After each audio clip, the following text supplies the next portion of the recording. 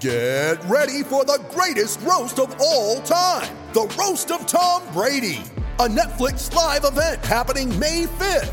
Hosted by Kevin Hart, the 7-time world champion gets his cleats held to the fire by famous friends and frenemies on an unforgettable night where everything is fair game. Tune in on May 5th at 5 p.m. Pacific time for the Roast of Tom Brady, live only on Netflix. You ready? Showtime. On May 3rd, summer starts with The Fall Guy. Let's do it later. Let's drink a spicy margarita. Make some bad decisions. Yes! Audiences are falling in love with the most entertaining film of the year. Fall Guy. Fall Guy? Fall guy. That's what the poster said. See Ryan Gosling and Emily Blunt in the movie critics say exists to make you happy. Trying to make it out? Nope. Because I don't either. It's not what I'm into right now. What are you into? Talking. Yeah. The Fall Guy. Only in theaters May 3rd. Rated PG-13.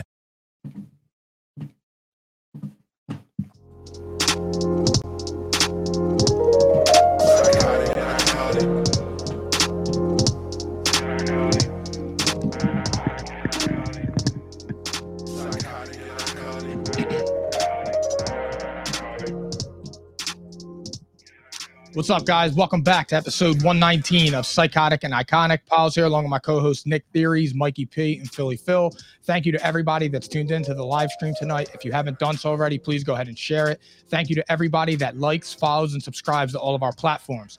Mikey P, start us off. All right, everybody. Episode 119 of P&I, powered by Playmaker, is brought to you by Prize Picks, daily fantasy made easy. Also, right now, per usual, we're live at the Props Network at propshq.com. Be sure to go over there and subscribe to keep up with all of the best football coverage around here at P&I. Last but not least, what are we wearing? Fantastic fabric, baby. Get yours today. Place your order. Slide in the DMs. Tell me what you want, what size you are. What do you want? We got the hoodies in stock. Let us know. It's getting freezing out there. The weather is going to start to turn, so be sure to grab your hoodies today. So you heard Theories. DM us if you want P&I merch, courtesy of IPP Pressworks, Cherry Hill, New Jersey. All right, everybody. You guys ready? We had a crazy week 9, as usual. As usual. Every single week. Yeah, I mean, nobody's safe in the NFL, that's for sure. It's a week-to-week league, bro. We know this. You know what I mean? It's just this whole year has been crazy. It's like anything can happen. So I don't know. It's going to be a great ending to the year. That's for damn sure. Like it's so unpredictable. You don't know who's going to be in the end. It's the most parity I've seen in all my years watching football. It's like fun. Yeah, I agree. So as Nick just said, nobody's safe. And that is a great way to lead off because Frank Reich out as the Colts head coach, no longer safe. All right. 3-5-1 start this year, 2 playoff appearances in 5 seasons. Okay. That's where we're leading off. Thank you, Philly Phil. Now, the even crazier news is that the Colts hired Jeff Saturday as an interim head coach. He has never coached in college. He has never coached in pro. And my dude was literally on ESPN last week. Okay. Jeff Saturday is now the coach of the Indianapolis Colts. So, guys, I want to know your thoughts on both moves because this is crazy. And obviously the Colts going in a direction where they didn't anticipate themselves being. I'm going to say it's kind of unfair for Frank Reich because he didn't have a quarterback. There's no quarterback that he has on his team that can help him. So, I mean, Matt Ryan is completely washed. He got benched for Sam Ehlinger. Ehlinger stinks. He's terrible. He should not be playing in the league, let alone the rest of the season. He showed no ability. He's just not a good quarterback. He's just not ready. I'll say that. I won't say he's not good. I'll just say he's not ready. I think he's young. He's got time to grow, but they don't have a quarterback. I mean, Carson Wentz, and this is, you know, this is me being real. He had a good year last year with the Colts. Yeah, he didn't make the playoffs, but he actually did really well in his stats wise. I mean, 27 touchdowns, 7 interceptions. How much was that impactful? I mean, you could tell the Colts are literally struggling to win a game here. So I think, you know, he had some impact on that team last year. And I think the Colts are kind of missing camaraderie. When you have a new quarterback every single year, you're gonna struggle. You don't have an identity. You don't know what you are. So this is the result you're gonna get. So for me, I don't know. I think it's kind of unfair for Frank Reich because I don't feel like he calls the shots there. I think Jim Irsay is the guy who calls everything. That's why he wanted Wentz gone. So and then they bring in Matt Ryan, and he just didn't work out for him. So I just feel like it's kind of unfair for him. But Jeff Saturday, I mean, look, a lot of people are going to clown it, but I mean, it goes both ways, right? Like if I'm coming out of college and I don't have any experience, I'm looking for a job and they require experience, and then I apply for the job, I get interviewed and I get the job, then it doesn't really matter. It's just really how you interview. And I don't know if this was an interview process. It seemed like Jeff Saturday was kind of like surprised by it. But I mean, look, the Colts have nothing to lose. They're probably just, you know, burning the season pretty much. It sends a bad message to the locker room, but at the same time, they're trying to figure out a way to get this ship right. And I guess they're in complete rebuild. So I don't love the hire, but at the same time, they have nothing going for them right now. So I don't mind a little Hail Mary here. I kind of feel the same way with Frank Reich. It's apparent to me now, though, that it wasn't him that wanted to get rid of Carson Wentz. It was all Jim Irsay, which is what I initially thought, because when they got rid of Wentz, the team came out and spoke in favor of Wentz. Nobody really liked the move. So when I saw that, I'm like, okay, that's kind of odd. And then now you fire Frank Reich, who was basically just the fall guy, and it's not his fault. Mm-hmm. I said this last year too. They have a bottom 5 wide receiver group. I know Michael Pittman's good. Is he a real 1? I don't know. Is he a 2? Absolutely. But they have his character. What's up? You question his character? You asked if he's a real 1. Who? Michael Pittman. Yeah. Yeah. But I just like, they have a bottom 5 wide receiver group. Jonathan Taylor this year is invisible after that one big year, where last year he was in the MVP conversation. So for Frank Reich, it's just a shitty situation. I'm sure he'll be a coach again. I mean, he did good things with the hand he was dealt. And as for hiring Jeff Saturday, I don't understand that. It looked like a panic move. The interview was even worse than the actual hiring. He has no head coaching experience, so not even in college or let alone the NFL. So I don't understand it. That's just a buddy hire. And now they promoted the guy that was like the assistant quarterback guy to call the plays. He's 30 years old. Like, what are you doing? I don't hate it. Of course you don't. I just don't. You would not hate this because there's nothing to lose. There's nothing to lose. There is, though, because as an organization, that looks bad. With all the trouble they go through with the Rooney Rule and all that shit, this looks terrible. He came from ESPN. And what if Jeff Saturday fucked around and coached his ass off and got this ship right? Then all power to him. That would be crazy, right? All power to him, but it's not going to happen because it's not easy. I mean, I don't think it's easy. Jim Irsay actually sat there with a straight face and said he likes that he has no experience. Yeah, because he has no fear. But you need to have experience. He said it. That is the one thing I'll say about Jim Irsay. I love his comments. He legitimately got rid of the analytics. He said, "Fuck the analytics. I want a guy who has no fear. Fuck the experience." He don't have any brains either, though. The guy knows football. He knows football. But there's a different. But I get that. But there's a different level to it with what he's trying to do right now. Like this is a way different dynamic than understanding the game. Maybe. So it's just he was unqualified for it. It's not right, and it's a bad look. But a lot of guys are not qualified for the job they have. I mean, like just because he doesn't have experience, that doesn't make him like a bad. I mean, look, it doesn't make him like a bad candidate right now. There's nobody out there. So let me ask you something. Say you're the offensive coordinator, right? I'm Frank Reich. I just get fired. They hire Mikey P, who does mortgages for a living. Would you feel slighted? You have 30 years coaching experience. But this is apples and oranges because Jeff Saturday, he has experience in the league. But he's never coached. I know, but he's been in the locker room with a lot of he's been there, bro. Gus Bradley, he's been there in big moments too. Yeah, but Gus Bradley's a successful defensive coordinator. Okay. John Fox went to a Super Bowl.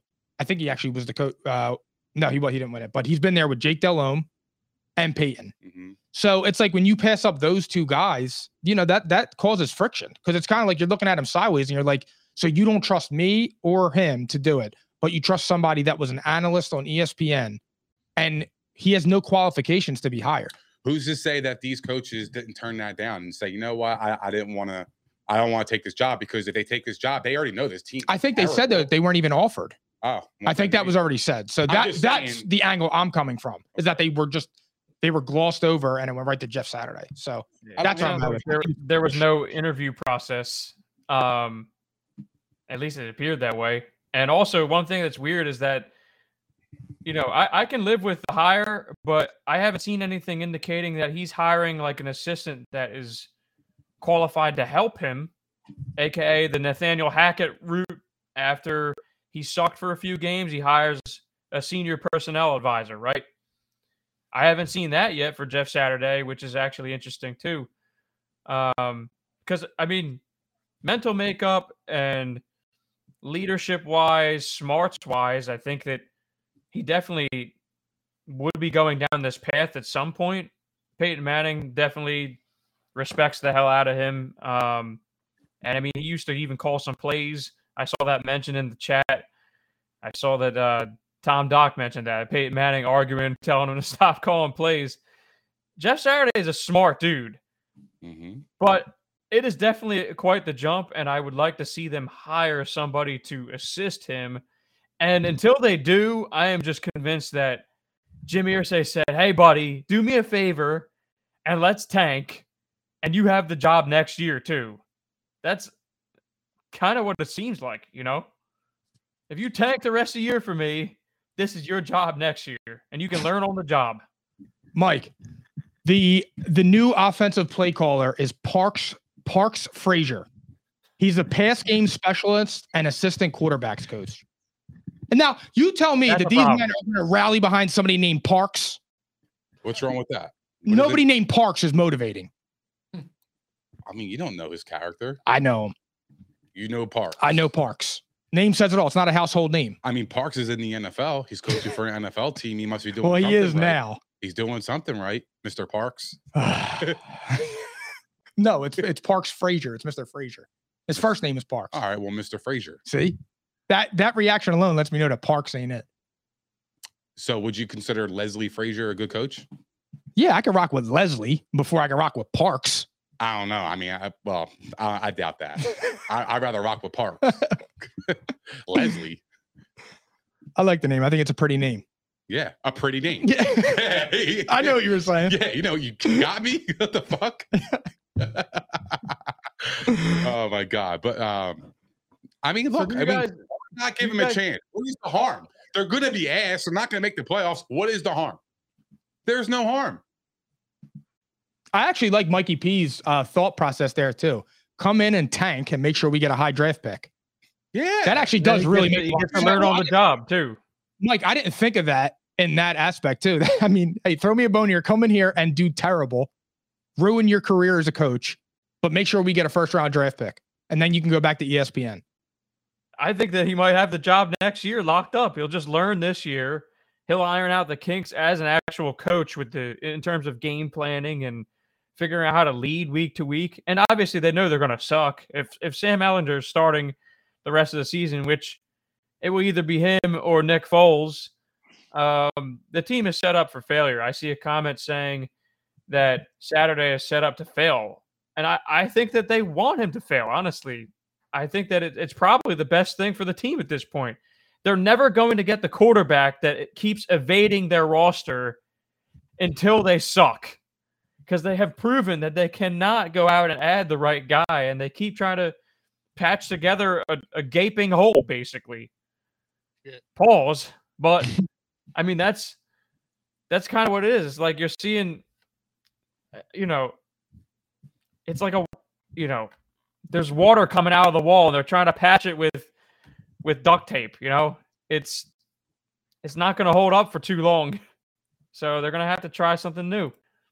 I predict that we're going to see a Nick Foles sighting on November 20th when they play the Eagles. Yeah, I wouldn't doubt that one bit. I just wonder. I wonder if that goes against their plan.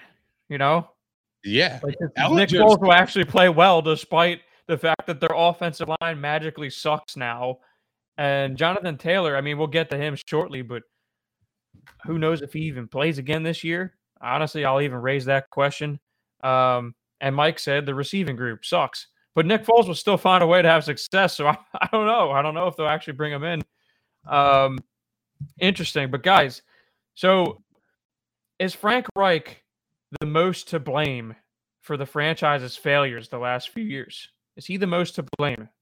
No, I don't. Got I into it a little bit, but I want to know the answer though. No, I don't think so at all. It's just there's no continuity. It's Phillip Rivers. It's Carson Wentz. It's Sam Ehlinger. Like, you need stability at the quarterback position, period. You can't just keep switching year to year and trying to find the next guy. Like last year, I know it ended terrible, but you might have been able to build off of that. You had your it's very important for the quarterback and the head coach to have a good, and the offensive coordinator to have a good working relationship. And Reich and Wentz did like each other. Like they said it before, they were connected through faith and all that type of shit. You could have built off of that. I don't understand it. It's like, it's impulsive decisions. Yep. I mean, I think that they definitely should have kept Carson Wentz. They had something going there, and given the fact that he did have the success that he had, I know that it came down to 2 games where he didn't play well, but given the success that he did have over the course of the year with virtually no camp because he was injured. I mean, the injury he had was one where most players miss 8 games. He came back and played week 1 all the way through the year. Imagine what could have happened if he had more time in camp the following year. I mean, the offense was solid last year. They had some issues here and there, but overall the unit as a whole was strong. So now you see what happened. You go at Matt Ryan, your whole franchise is fucked now. I mean, there's no other way around it, and you're gonna have to literally like pay him to sit down and not play right now in order to not have to pay him next year. Like the whole thing, honestly, you know what? It comes down to Chris Ballard, I think, who in the beginning was amazing. I think he built the roster very well, and then it just came down to quarterback. And if you don't get that right, you're not going to go anywhere. That's just how it is. So I think it falls on Chris Ballard. I think Frank Reich's going to have no problem finding a job. He should go to New England. They need an offensive coordinator. They Or have Jacksonville. nothing over there. Yo, let me pose something to you guys. New England. He would help tremendously. Exactly. I had a Steelers fan tell me that they would fire Matt Canada in a second and bring in Frank Reich right now. And I actually thought that was brilliant. I think it's brilliant. I mean, I would too. Their offense is pitiful. Well, it's pitiful because they had no quarterback. I mean, yeah, but I actually think Kenny Pickett has shown that he could play a little bit. A little bit. But their offensive line is He's bad. not there yet. No. And like, to me, their scheme is just off. Like Najee Harris last year, when you looked at him, you're like, wow, this dude's going to be a Hall of Famer. Now you see him and he catches the ball. There's nobody within 5 yards of him and he loses 2 yards. He's Trent Richardson. Legitimately, that is exactly the path that he's taken. Yeah. That's where it's going. Yeah. He looks terrible. I would bring in Mr. Warren, Jalen Warren. He's good. They really probably should if they want to actually try to win. I mean, at this point, Najee Harris is hurting them. But point being, though, I thought that was an excellent fit, and I think something that, I mean, the Steelers should have fired Matt Canada yesterday and the day before. So, but we'll see. We'll see what happens with Frank Reich. We don't know if he's going to come back this season. He may even have a head coaching opportunity next year. It's not like he was a bad coach overall. Still 7 games over 500, 2 playoff appearances. The guy won a Super Bowl as a coordinator. He's well respected around the league. Like, he might actually get a head coach job next year. I'm not even going to rule that out for him. Given that, you know, what everyone sees with Jim Irsay. I mean, obviously the guy's hard to work with. So that's my next question for you guys, and then we'll move on. I'm sure everybody saw that press conference, but just in general, thoughts on Jim Irsay and the direction of the Colts under Jim Irsay? To me, they're trending down, and I mean, it's apparent that he still loves cocaine. He really does. He enjoys it. It's a hobby of his. You see Godfar's comment too? Yeah, and that's a great comment too, because when he was saying that, he's talking about like, oh, I like to eat sausage. I don't know how to make it. I don't know how to cook it. It's like, bro, are you on coke right now? Like, what are you talking about? He feels free. He's free. He's just saying whatever's on his mind. It's free spirit. Yeah. Yeah, He's a free spirit. Yeah, but you should at least make sense when you're a free spirit. I know, but he could do whatever the fuck he wants. He owns the fucking Colts. I don't know how to make sausage. I don't know what goes into He sausage. could do whatever he wants, say whatever he wants. And he when can he say stupid shit like that and still walk away with billions of dollars, bro. That's fine until then when his precious franchise is sinking and nobody wants to go there and play. You see, he strikes me as a guy who's like kind of like he's kind of like a mastermind in a way. Oh my! Like God. I think he paints to the public that he's like this stupid idiot, but behind closed doors, man, he'd be cooking, bro. Because the Colts they've been pretty good the last 10 years. They had Andrew Luck and Peyton Manning for most of them, and they went to the championship game. Yeah, but they haven't been. They had You had the second best quarterback ever, and Andrew Luck was on pace to be one of the best. They brought in Phillip Rivers on his last goddamn year and made the playoffs. Exactly. Right. And then ever since then, it was all downhill. And then they brought in Carson Wentz, right? Which is a good move, right? Is that a good move from you guys? I thought it was at the time. Is it a good move? You guys love Carson Wentz, right? Is it a good move? It was a good move. All right. So the Colts, they haven't really been that bad. Because he put his foot in his mouth when he got rid of him for no reason. Well, he just didn't like it. He wants to talk about character. Yeah, he didn't fit his character. He didn't fit his locker room. That's what he felt. He's the owner of the team. He has the fucking moral say of what goes on in that team. I'm not saying it's good or bad. I'm just saying he seems to be one of those guys that are goofy on the outside, but like behind closed doors, man, he knows what he's doing.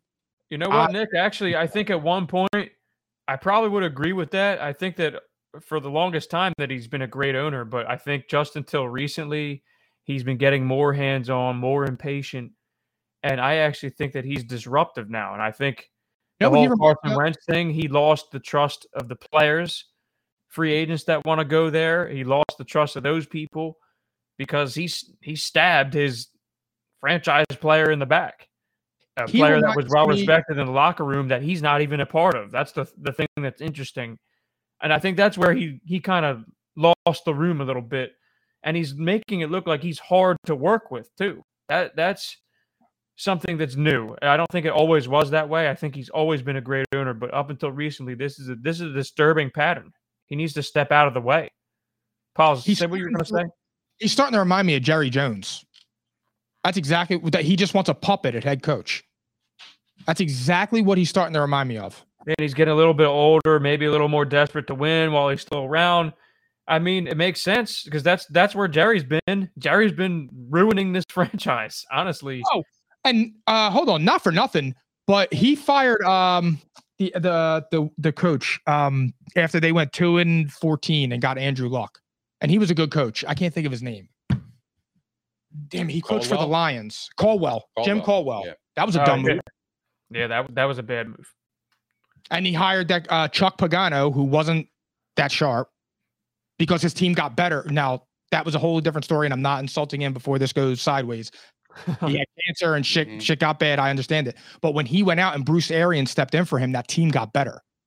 So those are things that you look at and you're just like, okay, well, that's questionable. That's questionable. When you don't have a Peyton Manning or an Andrew Luck leading your team who are once in a lifetime talents, it's a problem.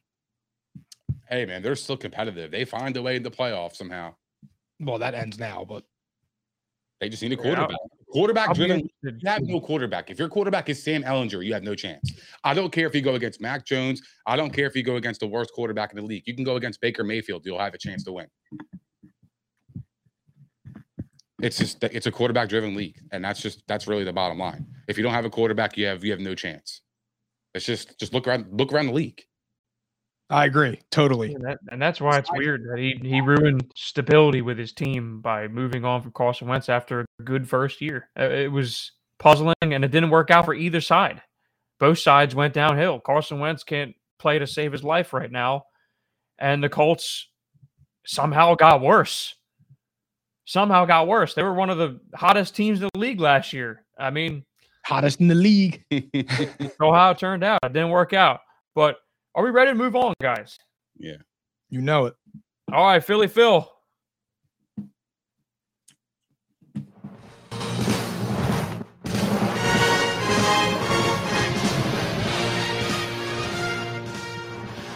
So now we're on this topic of head coaches getting fired. There's a lot of guys on the hot seat right now. There's a lot of teams on the hot seat, a lot of coaches on the hot seat. So we're going to have a little segment here where we're going to try to predict who the next head coach will be that is fired and when. And I'm going to read a list to the audience right now of the updated odds of coaches to be fired next. I'm going to start from the top, okay? Cliff Kingsbury. Oh, you say something, Paul? No. Yeah, he said fuck with Top. No, fuck that. If you're going to say it, you're going to say it. He said he fucked with Top. Period, bottom line. That's what he said. I'll repeat it. Loud and proud. No problem. I missed that on my end. It's shot o'clock here at P&I as usual, okay? Now at the top of the list, Cliff Kingsbury plus 225, Lovie Smith plus 350, Josh McDaniels plus 500, Kevin Stefanski plus 750, Nathaniel Hackett somehow only fifth on this list plus 1,000, Todd Bowles plus 1,000, Ron Rivera plus 1,200, and so is Dan Campbell. These are the updated odds of who's to be fired next. It's our job, though, to decide who deserves it. And then we also got to decide who actually will be fired next and when. Okay? So who wants to start off? I'll start off because Nick's microphone broke, so he's trying to fix it. Actually, then pause. Let me ask you something real quick. Yeah, Are you surprised by those odds that I just listed? I am. I mean, look, here's the thing. The reason that I'm surprised is because the coaches that are on that list for they're first-year head coaches. Like Kevin Stefanski, or not first-year head coaches, they just got deals. Kevin Stefanski Cliff Kingsbury just got a new deal. So, I mean, he looks like the number one to me, and he's the favorite on the odds. So, to me, I would say Cliff Kingsbury. Josh McDaniels, he's next. He just got a new, I think, 5-year deal. He stinks. Lovie Smith, he doesn't really have much to work with there. Now you have the whole Brandon Cook saga. So, I mean, he's always going to be every Houston candidate is always a candidate to get fired. Kevin Stefanski, I don't know why he's on that list. Cleveland, in my opinion, is doing well with him considering they have Jacoby Brissett. Agreed. Then you have Nathaniel Hackett. I mean, look, the season's been a disaster, but against the Jaguars last week in London, they did look a little bit formidable, a lot better than they looked in the previous seven games. Stop it. They did. Then you have Todd Bowles. I think he should be higher on the list. He's been really bad, to be honest. I mean, that they have no offense. Their offense looks pitiful. Ron Rivera, they started winning a few games with Taylor Heineke. And then you have Dan Campbell, who I don't see that either. He was great in Hard Knocks, great story, but they're underperforming. So he had to be on that list. Not after he just beat Green Bay. That matters. Yeah, that bought him some time, I think, a little bit. I'll say the next one is going to be. I like Cliff Kingsbury to be the next one. I mean, dude, they're 3-6. You just signed your quarterback for $235 million. What the fuck are you doing? You should be winning football games. You should be 6-3, not 3-6. When you have a quarterback who's making $240 million, he's supposed to take you to that next level, and you're the head coach to get that guy to that next level, where you projected his play versus his pay to be where it's at, and it's not elite level. So they need to pick it up, and their defense has been really, really shaky as well, as the Seahawks completely carved them up, and they've just been underperforming, to say the least. And then I'll say my second favorite, I'll probably say Josh McDaniels. Again, the Raiders, they have a boatload of talent. Doesn't seem like it's meshing. Doesn't seem like it's working. They blew another 17-point lead. This is the third 17-point lead they gave up this year. I mean, that's season changing. If you convert them to wins, they're right in the playoff hunt. And now they're they're on the outside looking in, and they're trying to fight. Top 5 pick. Yeah, top 5 pick, Bless and it's just not looking good. Yeah, God bless you. And the whole usage with Devontae Adams is confusing. When you use him, he goes crazy. When you don't use him, you lose. I put this on TikTok. I don't get it. He had 10 catches for 146 yards and 2 touchdowns in the first half, and shot a blank in the second. Yeah. Well, I also, I mean, like Hunter Renfrow has been really disappointing too. I mean, the injury aside, he's been really disappointing. He was awesome last year. I mean, he was moving the chains. He had 1,000 yards last year with no help on the outside, and now he's just a mid-ass wide receiver. And it's just like, what happened? It's just like it's crazy. So I would say Josh McDaniels would be number 2. They would be my favorites. Todd Bowles just completely won his job back from beating the Rams. Yeah, and also, can we even say in Seattle, they're 4-6. They're in the NFC South, which stinks. They have their bye week coming up. They're not going to fire him there. They're going to give it like one last chance to boost for the playoff run. I didn't think he was ever getting fired, to be honest. I really don't, because the way it went down with like Bruce Arians like gifting him the job and all that. I never thought that he was even on that list. Yeah, and can we even say with certainty that it's his fault? Because the man runs the defense, and last time I checked, the defense was the strongest unit on the team, and Byron Leftwich maybe should be the one in question first if I were to go that route. But I don't think Todd Bowles was ever in danger. I kind of feel like who would I want to be fired? I want Cliff Kingsbury fired last year. I wanted this man fired because all that we've seen now in his tenure is Kyler Murray making the most out of nothing, basically. Cliff Kingsbury don't know how to call a game. He's a horrible play caller, and you clearly see there's a rift between his team and him. There's a clear rift between him and his quarterback, and that's not conducive to success, and the extension is extremely puzzling. But that right there is the reason why I don't think he will be next. And also, I think he might have afforded himself a little bit of flexibility with last year's season. That's not what I would do, but I'm telling you what the Cardinals are going to do, because I think that the Cardinals are obviously a little whacked. The front office makes some weird moves there. So I think the person who's going to be fired next is going to be Josh McDaniels. Because I just don't see how you can escape this season with the way that it's going. I mean, this offense is supposed to be dominant with all the talent that they have. And not just that, but the team being a playoff team, they're supposed to be building on the success there. And your quarterback just forgot how to play football too, which all happened under your watch.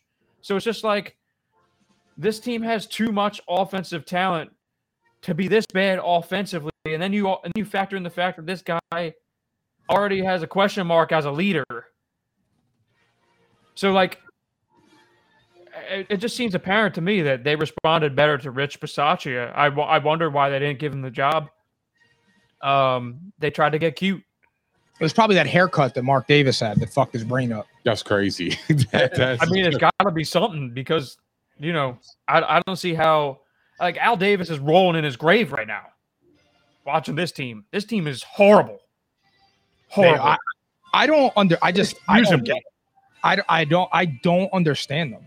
I really don't. I mean, just when I thought that getting shut out by the Saints, another bad team, was like the bottom, you then turn around and blow a 17-point lead to Jacksonville. I mean, what's next? And that's the thing, Mike, is like I don't see where it turns around. Like they maybe win this week because they're playing the Colts, who happen to be as much of a dumpster fire and a worse quarterback. If they lose this week, I'm out of things to say. I think he needs to be fired after the game. He will. He will not. He will get fired after the game if they lose to the Colts this week. And especially, think about this too. There's a plot behind that game that no one's talking about. Josh McDaniels set them up. The Colts get spurned by this man. I mean, it's a bad spot. It's a bad spot. The Raiders better win that game. That's all I'm going to say. They got Jeff Saturday. They're gonna smoke the Colts. They got bro. a mastermind in Jim Irsay. They're gonna smoke the Colts, bro. They should smoke the Colts. They don't have a quarterback. Did you not listen to? They got goddamn Ellinger. word I said. I heard everything you said. I didn't say he was a bad. I didn't say he was a bad hire. I said they had nothing to lose. They got a mastermind. I said Jim Irsay could be a mastermind behind closed doors. I don't know. Do you know? I don't know. I gave you my reasons 20 minutes ago. But anyway, we're moving on. Anyway, I have a crazy stat though. So the Raiders this year, right? And this is crazy. I can't wait to hear this. The Raiders this year have lost 3 times after leading by at least 17, tying the NFL record also held by the 2020 Chargers and the 2003 Falcons. From 1984 to 2021, the Raiders went 106-3 in games where they led by at least 17. They just lost 3 games this year. That's crazy. And that's the other thing is like, that's 38 years. It's not even luck at that point. It's not even luck at that point. It's just like, how do you choke that away? Like how? Because I had said to you guys earlier, like in preseason, that the Raiders are due some bad luck. They won too many one-score games. That there's no luck involved in that. When you blow a 17-point lead, you either suck or you don't care. That's what it is to me. It's like it's not even luck anymore. And Mike, that right there is embarrassing. I don't even take it as that, to be honest. When you blow 17-point leads like that, to me, that's all coaching. You just can't do that. The first red flag was against the Cardinals. The Cardinals were flat that whole game, and they came back and won. Like that shouldn't have, that right there, that early was the turning moment, in my opinion. That was when it was like, okay, this is never going to work. It was right there. You can't do that against a Cardinals team that's not good. It's so true, man, because you got to learn. You got to learn from your lessons. If you can't learn it now, then you're never going to learn. You're never going to learn. Like, exactly. like after the first team did it, did you not learn a lesson? Like after the game, like, damn, yo, we got to play all 4 quarters. We got to play for 60 fucking minutes. Like, did the message not get translated to week 9? Where did it get missed in translation? Yeah. What happens at halftime? I don't know. It's a good question. They probably sit around, eat hot dogs, drink some Gatorade, listen to some Drizzy, her loss. Yeah. And, Who wants to listen to that guy, He's a dork. But it's like, Josh McDaniels is not a leader of men. Josh McDaniels is a phenomenal coordinator. Josh McDaniels knows his home is in New England, and that's where he needs to go. That's what needs to happen. They need to actually go. Look, the Packers are in disarray. I say, hey, Rich Bisaccia, come back. I'm so sorry, man. I'm so sorry. I'm wrong. Please save us again. Please. That would be awesome, but it's not going to happen. But that would be awesome. Do you actually think that they could fire him this year? Because I don't. Yeah. Unless the only way I would say they did is if they were 4-13. Yeah, I do, because I think that Mark Davis will probably be impatient. And Josh McDaniels has already had an opportunity one time around, and people don't forget stuff, People forget. So I don't think anything's safe. That team plays in Las Vegas. They got plenty of money. They don't got to worry about spending money on a coach. Hopefully they learn from their mistake. I mean, they had a wave of momentum with Rich Bisaccia. It is really, honestly puzzling. We said it at the time. I didn't think it would be this bad, though. I really didn't think it would be this bad. I thought they'd be able to score some points, and they struggled to even score 2 touchdowns a game. That's unheard of. I'm actually stunned by that. And it's not just them either. There's a number of teams this year that don't make any sense. They can't even score more than 14 points. It's like, I don't know. I didn't see that coming from this team. I thought they'd at least score. So I don't know. I also think, look, he's such an offensive genius to me. It's just like to not get Devontae Adams to football in the second half just doesn't make any sense. Like, I feel like malpractice, Nick. Yeah, I mean, what is going on? I mean, how do you pay a wide receiver $120 million and not give him the football in the second half of the game? You're trying to win the football game, man. You need a win. You're desperate for a win. You had it right in the bag, and you let it slip away because you didn't want to give it to your best players. Yeah, Nick. By the way, that's another divorce that went week by week too. Yo, that's I mean, another. I question it. That's another divorce that didn't work out for either party. The Packers, Aaron Rodgers, and Devontae Adams, nobody won. Sometimes you got to just stick together, man. Push through it. Like, nobody won. It sucks. Now both teams suck. Yep. So, all right, you guys ready to move on to some fantasy football? Let's rock. Billy Phil.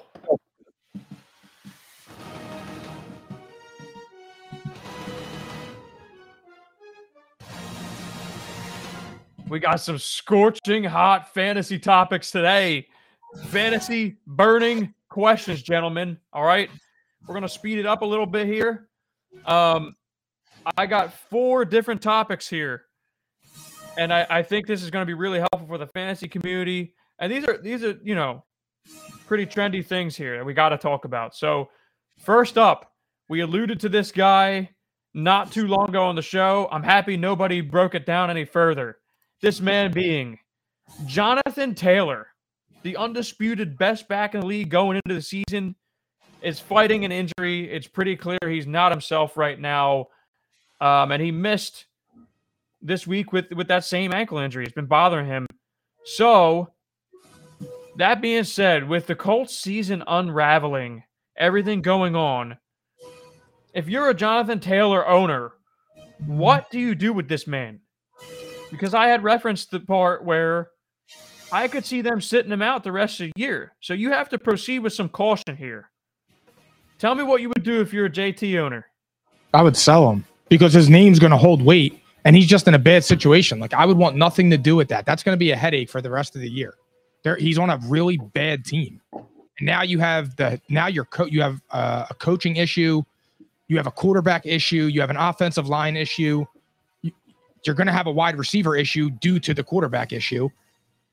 That's just, I would sell him because his name's going to hold weight.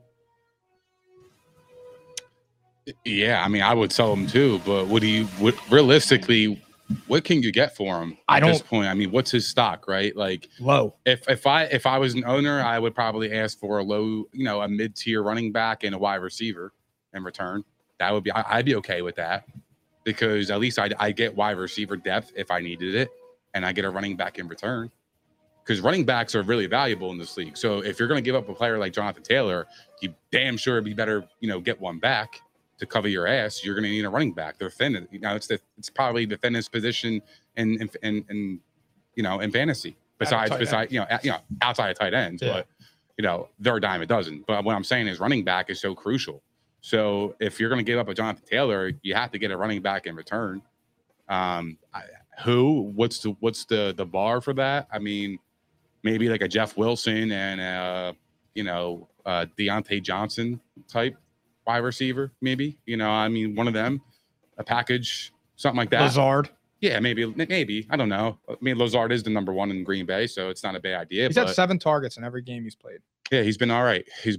But I don't know if I could trust him. I know. That's my problem, That's too. my problem, too. Broken offense. Yeah, well, with like Deontay, I know I could trust him. I know he's getting me 10 a game. I don't care who's that quarterback. He's awesome for fantasy, that is, and in real life. But yeah, I would just go after a mid-tier running back and a wide receiver. That would be the return that I would get if I was an owner. Which is wild because last year he was untradeable. Yeah, he was 35 a week. Yeah, yeah. I mean, honestly, I'm the one who brings up this shutdown point because I think it's truly valid. Like, I really do think there's some possible truth to the fact that they might want to tank. And why would you want to have your best player in your franchise, a transcendent player, potentially make this injury worse heading into next year? This season's done. Like, for me, yeah, I would definitely try to sell because there are going to be owners, due to what Nick's saying, with the running back depth being very short, there's going to be somebody that's going to pay for this guy. It's probably going to require like someone in the 15 to 25 range. And it's probably going to have to be a multiplayer deal. And someone's going to gamble on the upside and this guy getting healthy. I mean, at this point, and it sucks. Like a month ago, I literally gave someone advice to actually trade for him. It was a perfect buy low. He was giving up nothing. I'm pretty sure it was actually James. I don't know if he's here tonight. He could maybe reference that. But like at that point, he was a buy low. At this current point, it somehow has gotten worse in Indy. I really think he might get shut down. Like the first thing I'm doing is I'm trying to sell him, and on top of that, I don't love the running back room with the Colts, but volume is king. If Deion Jackson keeps getting this volume, he's going to be relevant. I don't think he will, because Zach Moss is going to take over that job soon when he's up to speed with the playbook. So, but you have two relevant guys right there is what I'm saying. Trade him, scoop one of those guys up, and hope that you get a running back in your trade too. And then maybe it's like, all right, I got two guys that might be able to be flex worthy and get me by instead of this chance of me having to drop Jonathan Taylor. And I don't want that to happen. That guy, I invested the number 1 overall pick in. I have to get something for him before it's too late. What the fuck? Yo, anyone still in the comment section? Yo, we still rocking and rolling. We still here. What's up? What's up? It's Theories here. I think we're back. I think we are back. Oh yeah, wait. I do see it live. Yeah, sorry about that. We Restream just completely shut down on us. We're gonna get a refund. Believe that. Facts. Palante was. I gotta get Palante in here again. We're back. Yeah, sorry about that, guys. Not really sure what happened. The Restream platform shut down. That wasn't us. Nick upgraded from Virgin Mobile, so his internet was. Nah, don't play me like that. It was not my internet. My internet was, as Philly Phil would say. Don't play me like that. All right, we got Mikey P back. All right, we're back. Hi, handsome. I apologize to everybody. It looks like Restream failed us, but it looks like we're back up. It looks like it saved our spot too. It says we're 48 minutes in, and the chat's still live. So, listen, I don't know how much of that just got cut off. I'll just summarize what I was saying. Long story short, I'll be looking to sell because I can't have a guy that I invested the number 1 overall pick in and not get anything right now. God forbid they do shut him down. Okay? You guys can still hear me, right? Absolutely. Yeah. Okay. So that's the first thing I'm doing. I'm trading. I'm getting a guy in the 15 to 25 range and then make it a 2-for-1, get a wide receiver like Nick said. And the other thing is Deion Jackson and Zach Moss will probably be fantasy relevant. I would probably want to have a share of one of them at least.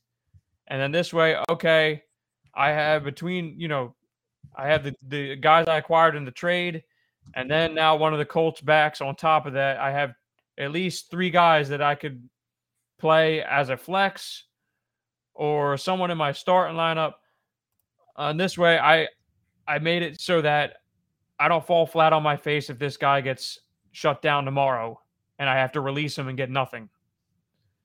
That's what I would do. If you got Zach Moss in your flex, you're done. You done. You have no chance. You're getting a 0, cuz you're getting a 0 or you're getting a 0.7. That's what you're getting.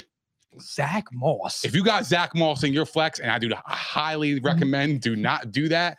Deion Jackson is the guy, bro. He's been there the last couple weeks. He had a great week 2 weeks ago when he actually got the carries.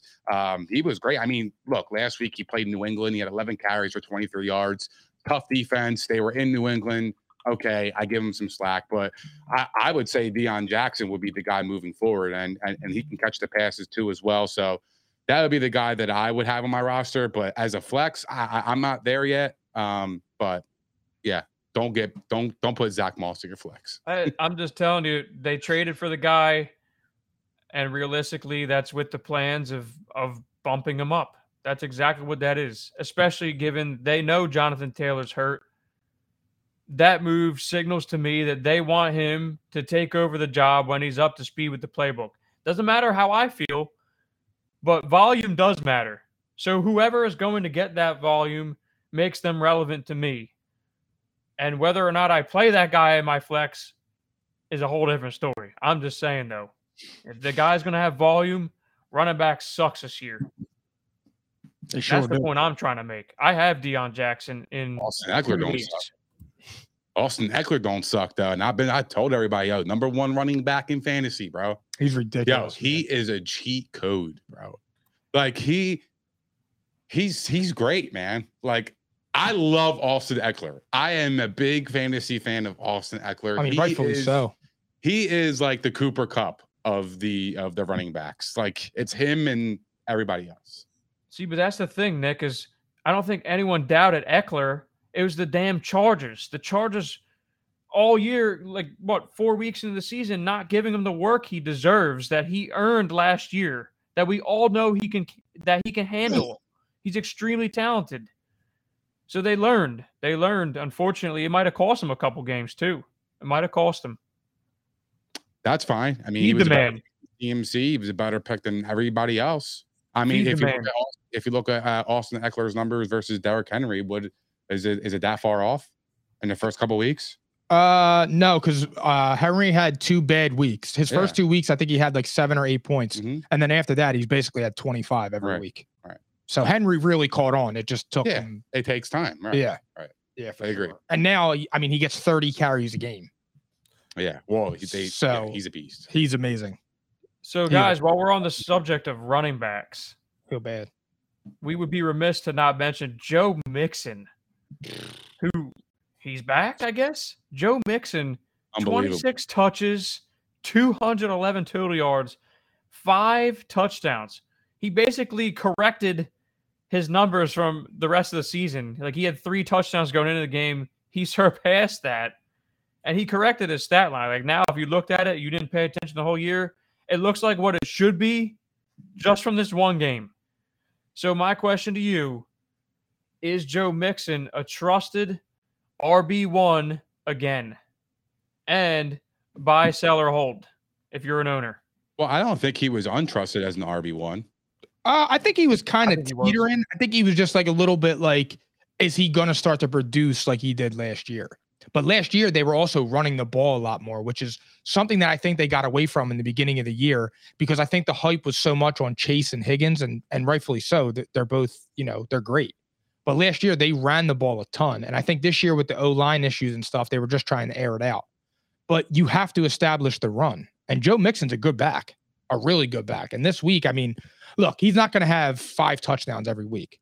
But this is a good sign, and that does wonders for somebody's confidence too. If you're running behind a piss poor O-line. Well, his ceiling is much higher than we thought.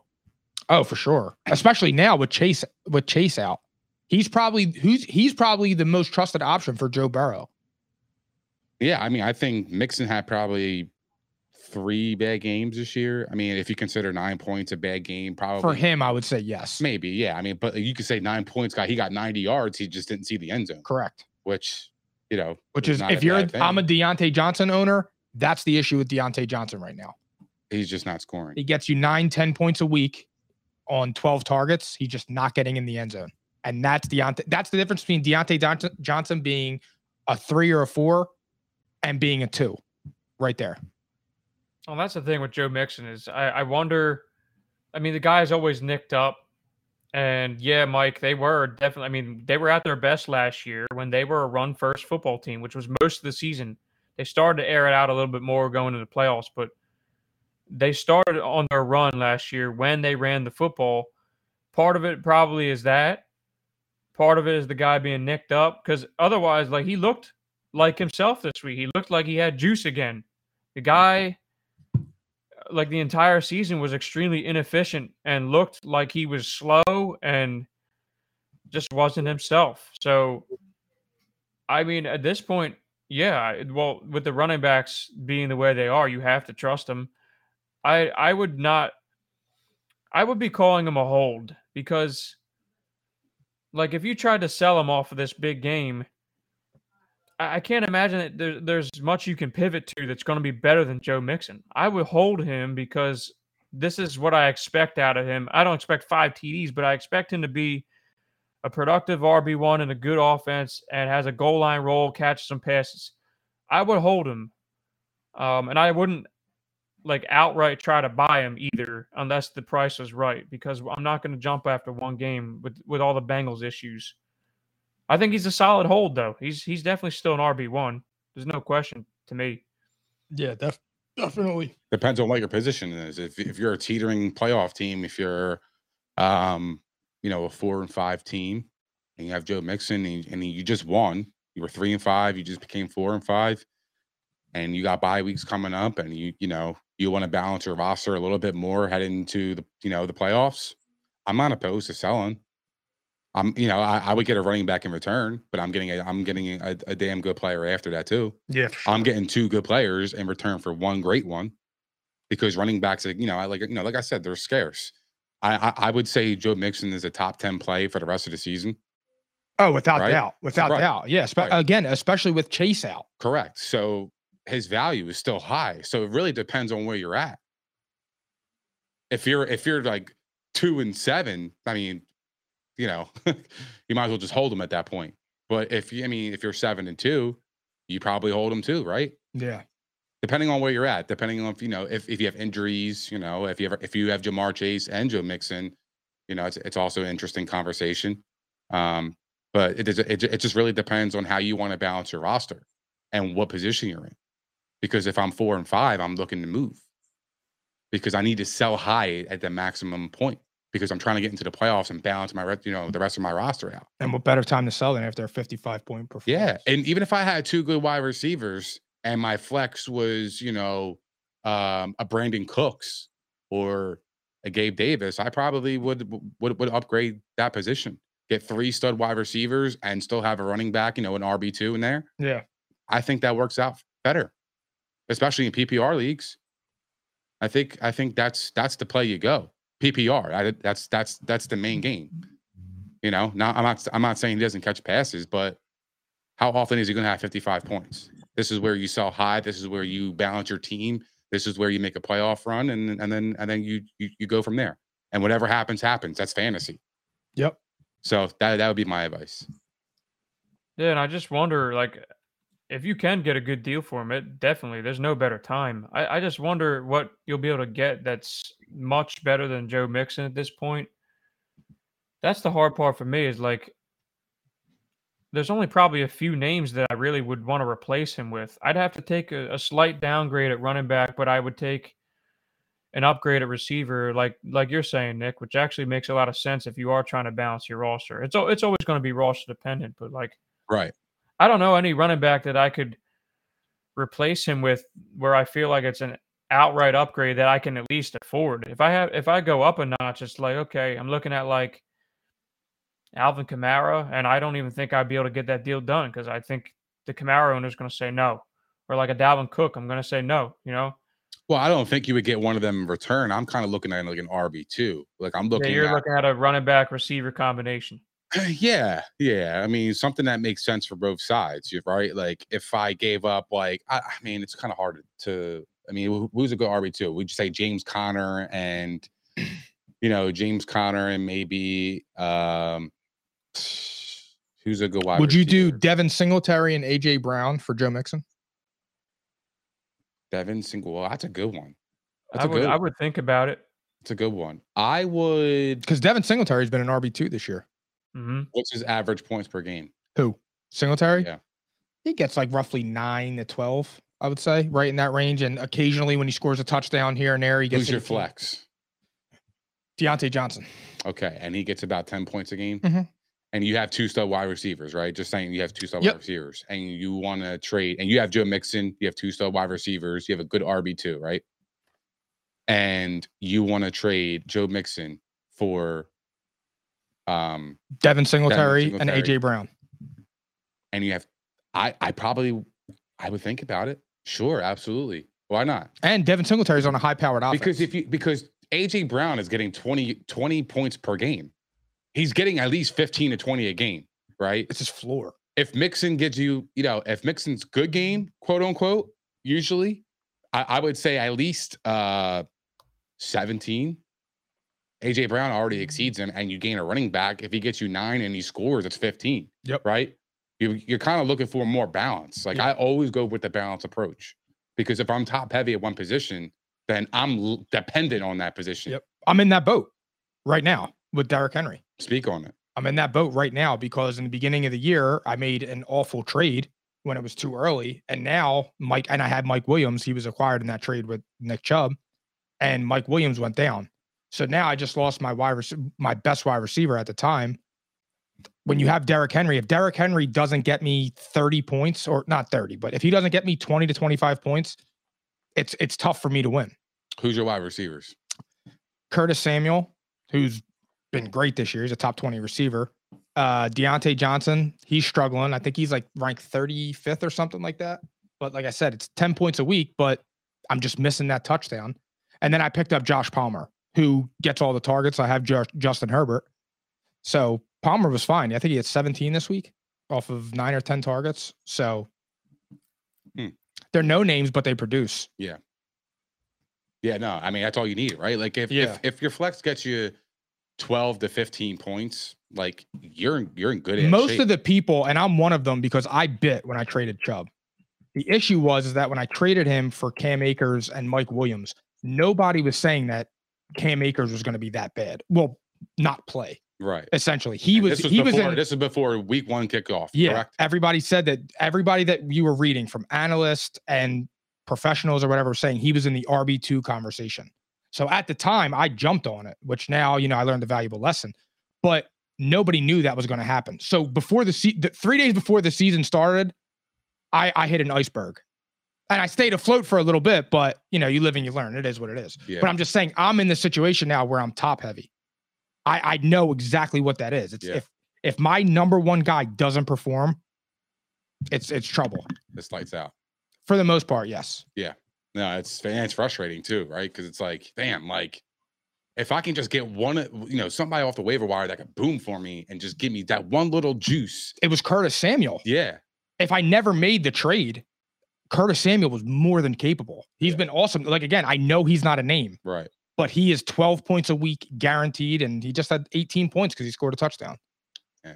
He's been great. Probably you wouldn't have Mike Williams for those weeks too as well. So Yeah. It's not, I don't know. Yeah. It's tough. Yeah. It's Shit all happens. situational. Shit happens. Yeah. Yeah. Right. That's fantasy. So guys, we got a great question in the comments, and I want a quick answer here, but Yee says he has Lamar on a bye this week.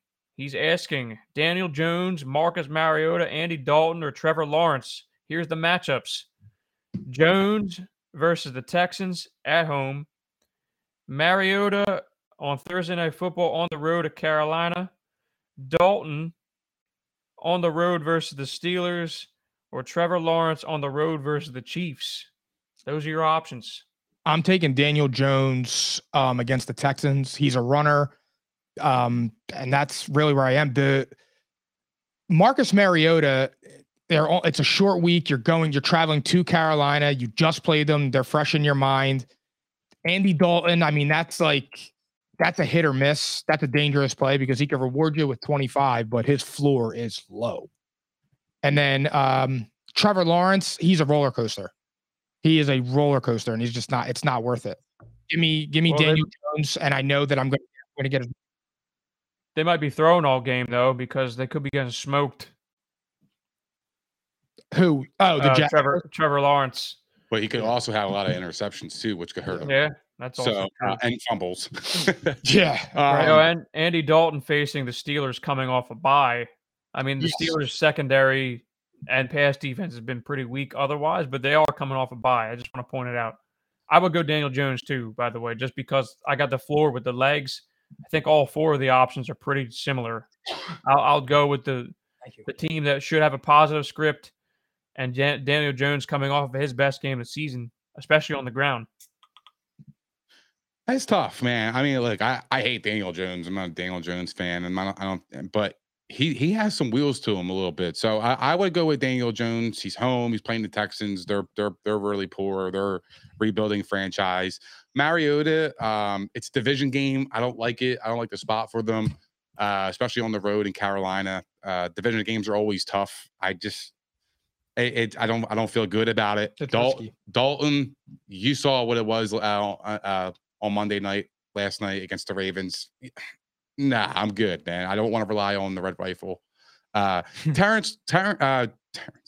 Trevor Lawrence. I mean, he's kind of intriguing, right? Because I feel like the Jags, they pass a lot. They're a pass happy team. Yep. But they also have a lot of balance too. But they, I think the play action is going to be big for them in this game against the Chiefs.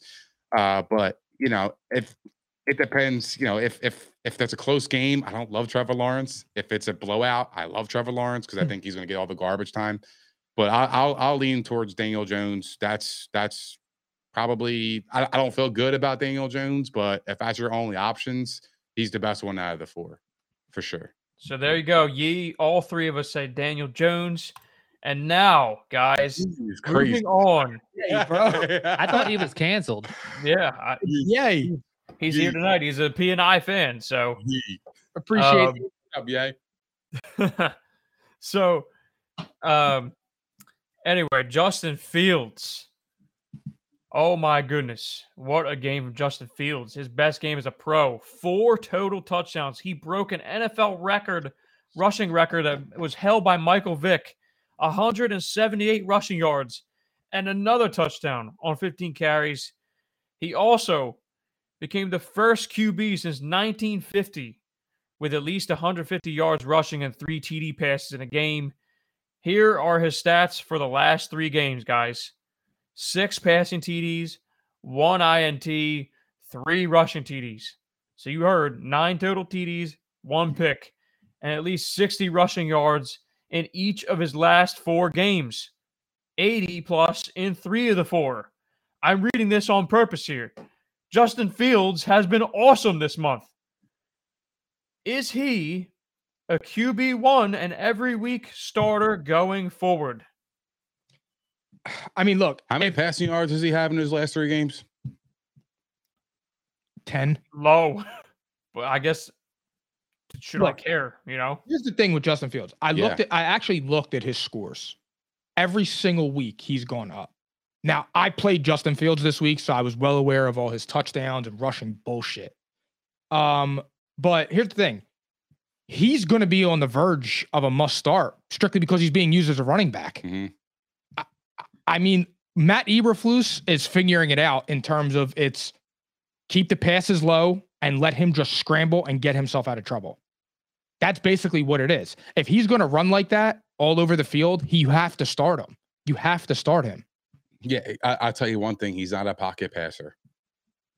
He's not. He's using his strengths, which is scrambling, getting the outside of the pocket, and making plays with his feet. And he's doing it as good as anybody in the last 3 weeks. And but to win this league, you got to be able to throw the football. It's a passing league, man. If you can move the chains with your feet, great. But you got to be able to develop the passing as well. So I want to see more of that. I want to see impressive throws, tight windows, and that's where you'll see the evolution of a young quarterback is when they can make those tight throws in those tight windows. It's not easy. Those windows, are open for a split second and then they close. So the speed in the NFL is much different than college.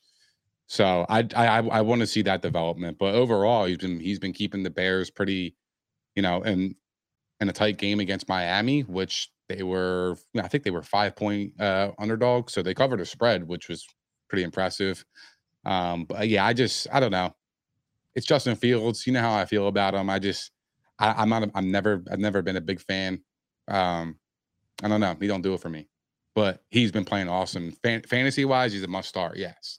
Because anytime running a quarterback can get you 175 yards and 2 touchdowns on the ground or whatever it is, I mean, that's like RB1 numbers, and you have a quarterback who just pads on the in the passing stats, and that's just untouchable. That's like a Lamar Jackson type of game, So I mean, it's what you're getting, but I don't know if it's consistent. If it's going to be sustainable for the rest of the season. Yeah, I'm with you on that. I think he's got to be a no-brainer starter at this point when you have the Lions and the Falcons coming up in back-to-back games. Like, he's an absolute must-start, probably top 5 option in both games, just because of the legs on the floor right there. That's a lot of production that most quarterbacks don't offer. And besides that, if you get any growth from him as a passer, which the last couple of weeks especially, I have to disagree. I think he's made some very impressive throws. And I think, there's a number of quarterbacks in this league that can't throw in the pocket. But they have figured out how to get him throwing on the run. And that was all we ever asked from the Bears. Like, in terms of fantasy, if this guy's throwing on the run for 20 of his 28 passes of the game, I mean, look, his QB rating was 108 last game, 120 the game before, and he's completing, it looks like, over 70% of his passes in those games. He only had 6 incompletions against Dallas. He only had, let's see.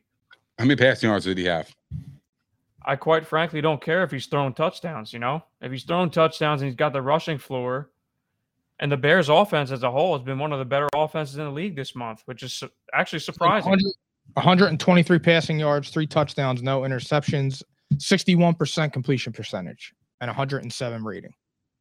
Not bad. I mean, he's getting the ball in the end zone. The team itself is moving the football, and not to mention, if they are losing in a lot of these games, he's going to get the garbage production. But the Bears actually they've been pretty decent. They've been competitive. So he's a top 10 option until proven otherwise. Right now, QB sucks this year. I mean, if you're a guy who drafted Aaron Rodgers, Dak Prescott, Tom Brady, Russell Wilson, like this guy, you should be going on the waivers right now and scooping him up. This guy could potentially save your season in fantasy. Agreed. You're getting a 10 every week. You know, and then you jump from 10 to maybe 25 plus points. You do the math. Yep, totally agree. All right, last fantasy topic. Jeff Wilson. First game with the Dolphins. He outtouches, outgains, and outsnaps Raheem Mostert. His very first game. Now, granted, he played in Mike McDaniel's scheme in San Francisco, but pretty notable considering Raheem Mostert's been good, right, guys? He's been good lately. So, Raheem. The question is, which of the two would you rather own going forward if you had to pick? Or you could even tell me this. Do you think that they both can be startable options going forward?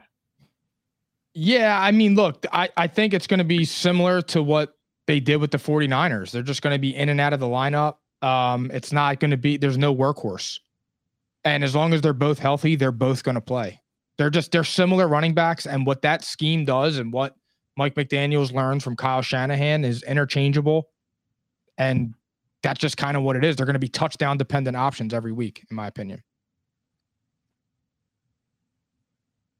Theories. I agree. It's like flip a coin, right? If they're going to get 50-50 work, I mean, of course they're, I would start them because they're in a high-power offense. They seem to be dedicated to running the football, and fuck you. And so they seem to be dedicated to run the football, and they're in the red zone a lot, and they run the football in the red zone. So yeah, absolutely, I would start them both. It sucks because I'm a Raheem Mostert owner, and I was pretty pumped when they traded Chase Edmonds. I was like, yes. 5 minutes later, Jeff Wilson got fucking traded to the Dolphins, and I was disappointed, man. But at least Raheem, the dream, still scored a touchdown this week. So, but without the touchdown, he doesn't really do much. But I mean, maybe Powell's is right of them being touchdown dependent. That's what I feel like. Unless they break, I mean, it's just. I just see them both having, 50 yards rushing, 60 yards rushing, and then you get that touchdown. There's your 12 points for the week. That's kind of what I feel with them. Interesting enough, too, they sent that big second round pick for Chase Claypool, and he was dog shit and nothing. Just thought I would point that out. I forgot to mention that earlier. What? With the Bills. I mean, with the Bears. I wanted to go back and say on that for the Bears. They did all that for Chase Claypool. Not impactful. No, well, it's I forgot to mention game. that 5 minutes ago. I mean, it's hard to learn a new system, though, dude. Yeah, I know, but like you're expecting him to play your offense in like literally a couple days. That's very difficult. So I'll give him some slack. They're looking at him for the long term anyway. It's not by any means a rush job here. They have plans for him. They acquired him. They gave up a high pick. Like it's probably going to take a little bit of time, but just the threat itself out there has to be a good thing for Justin Fields too. That's something that we didn't mention a second ago either. He gets another wide receiver that can actually go out and catch a pass. But with the Dolphins, I think this might be a good thing for Mostert. I think it's Mike McDaniel telling you he doesn't trust him to stay healthy.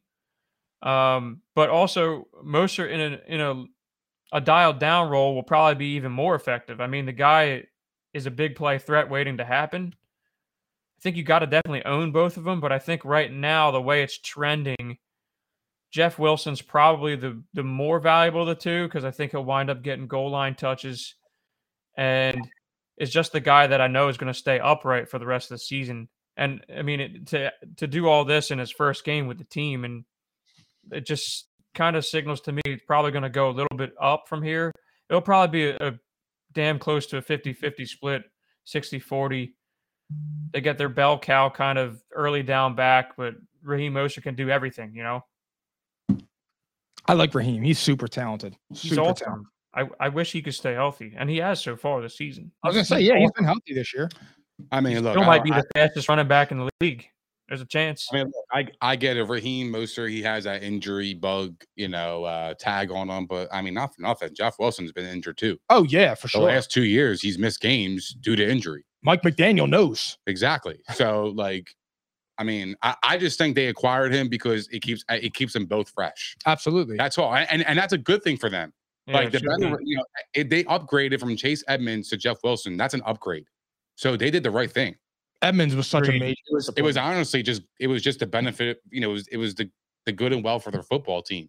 I don't think it really had anything to do with them being scared of Mostert's injury. I don't either. I actually just think they just wanted a better back than Edmonds. I don't think he just worked there. He didn't do well. He didn't fit. Right. And he knows the system, so it's an easy plug and play. Right. But one last thing, guys, and we're gonna move on to it. Philly Phil, do your thing.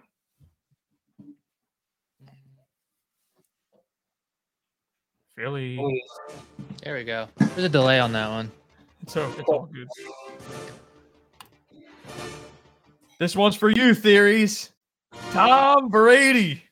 The GOAT. Vintage come from behind win. Fourth quarter drive, regular, okay. 44 seconds left, gets the ball back, goes 5 of 6, 60 yards. Record 55th game-winning drive in his illustrious career. And he avoids the 4-game losing streak, something he hasn't done in 20 years, okay? Big win for the Buccaneers. Big loss for the Rams. It's his first win over the Rams in a Bucs uniform. And then, of course, he has eclipsed 100,000 career passing yards. Has never been done before. He also hasn't thrown an interception since week 1. That's a 373 pass attempts. So, are you back in on the Bucs offense? And are you back in on the Bucs as a whole right now? Big win. For the Bucs offense, no, they still have a lot of issues to me. It was one nice drive, and it was in a good spot. Brady's done that his whole career. But they still are just struggling. I don't know what it is. The offense just doesn't have it right now. That's just where I stand on them. As far as buying back in, I never really bought out. I bought out on them as them being dominant. But I still think they're going to win the division, and they will probably win a playoff game or two, to be honest. Anytime you have Tom Brady, I'm never betting against them or counting them out, ever.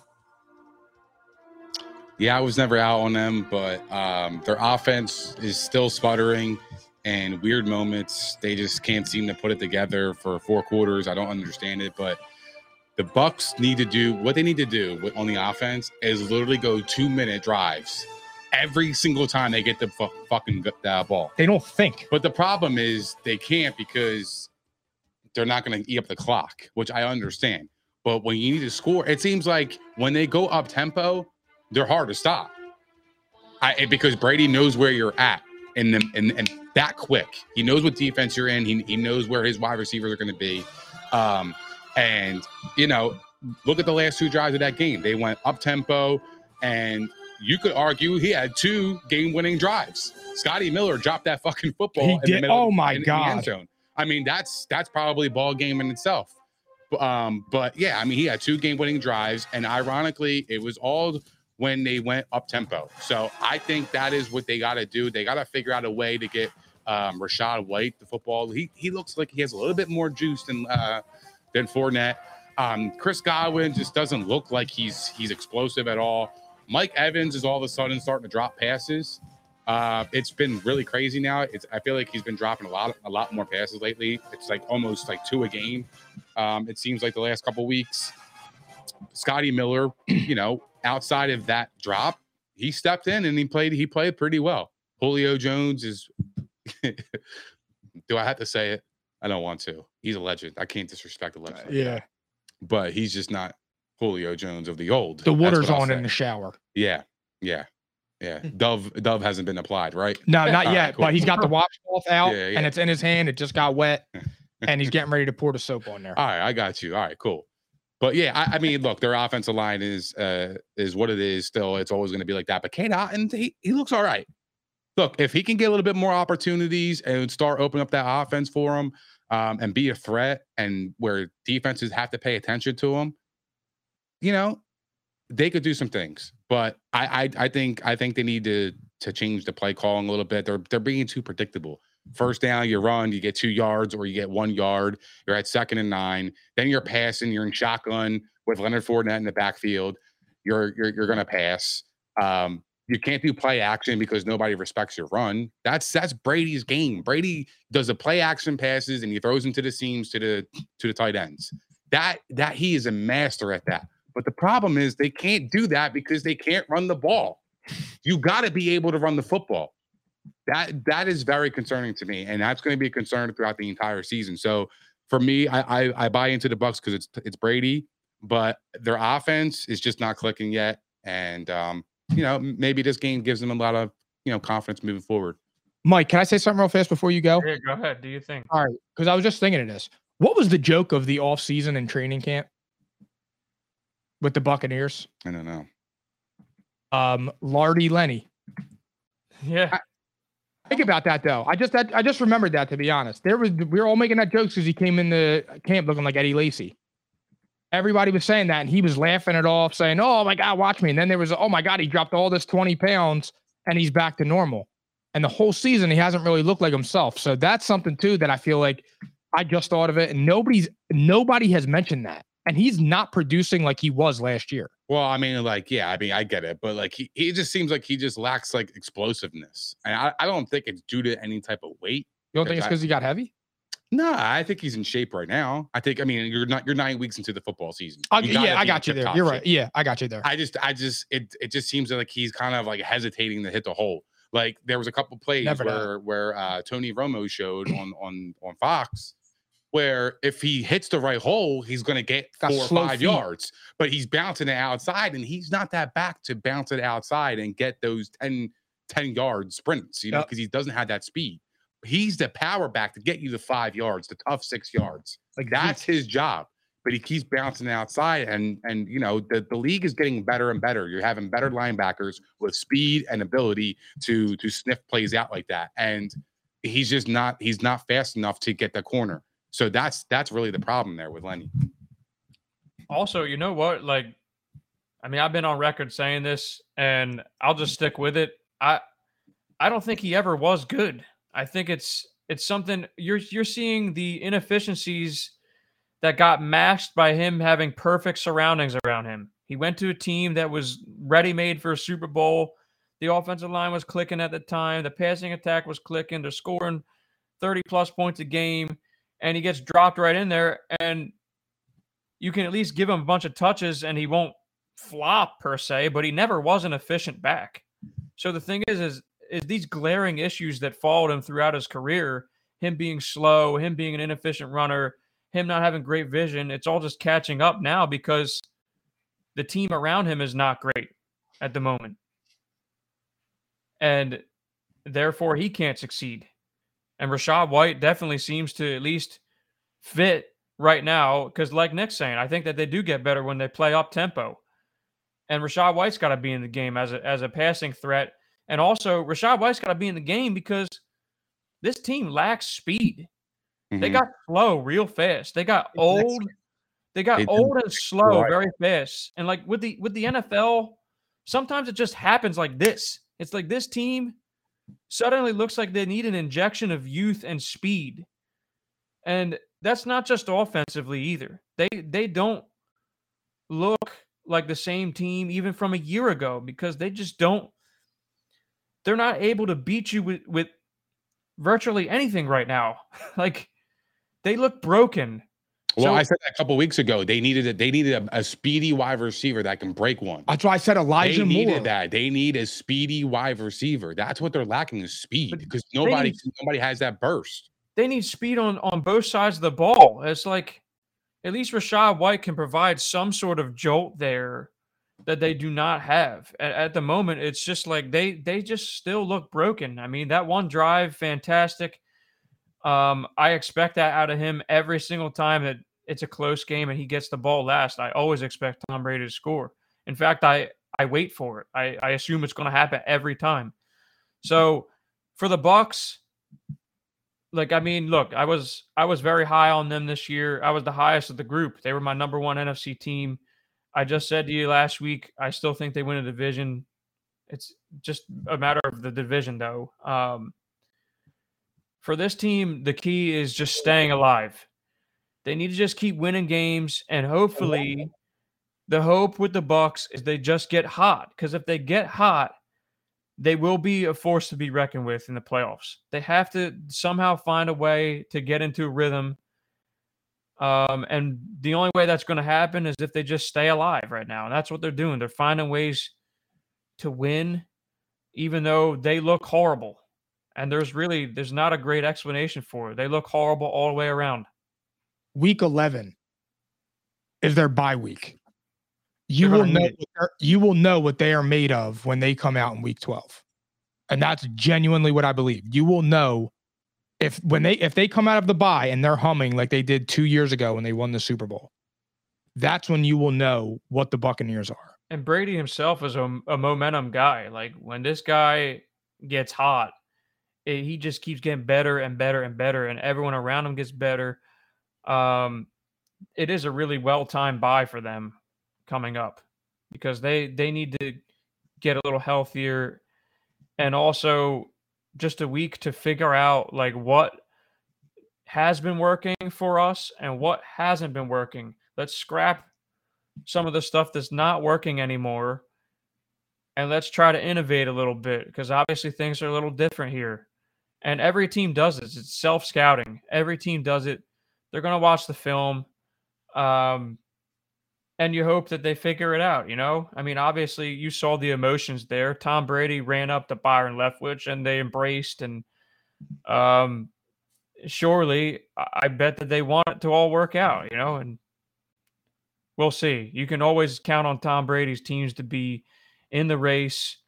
And the second half of the season always usually is better than the first half. That's what I expect. I haven't seen any promising signs leading up to it, but this is just this is an expectation. Agreed. Yep. All right. Does anybody else have anything to add before we call it a night? No, sir. No, I'm ready to sign off. All right. So, that being said, Philly Phil.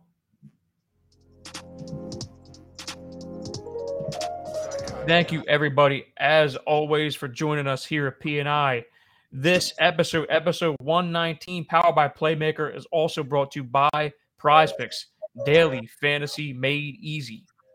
Also, we were live at the Props Network at propshq.com, per usual. Okay, go over there and subscribe. You do not want to miss out on all of the best football coverage. Finally, we are always wearing this. What is it, guys? Fantastic fabric. Baby. Fantastic fabric, courtesy of IBB Pressworks, Cherry Hill, New Jersey. If you want P&I merch, be sure to DM us for pricing and details. Also, one other thing, apologies for the little tech hiccup in the middle of the show. We'll get that cleaned up. That wasn't on our end. That was, unfortunately, the platform. But we were able to come back. We rebounded, had a great show. Next episode is Thursday. We have our Week 10 picks. All right. You're not going to miss it. Nick Theories, take it away. Thank you guys for hanging out with us. We appreciate all the love, support, and the comments. If you guys haven't done so already, please don't forget to like, subscribe, and hit the notification bell on YouTube. We are also available on propshq.com, Spotify, Apple Podcasts, Google Podcasts, iHeart, Megaphone, Stitcher, and all that other manure. Also, follow us on all of our socials, as you do not want to miss our daily content on Facebook, Instagram, Twitter, and TikTok. And we will see you guys this Thursday at P&I, baby. Psychotic and iconic.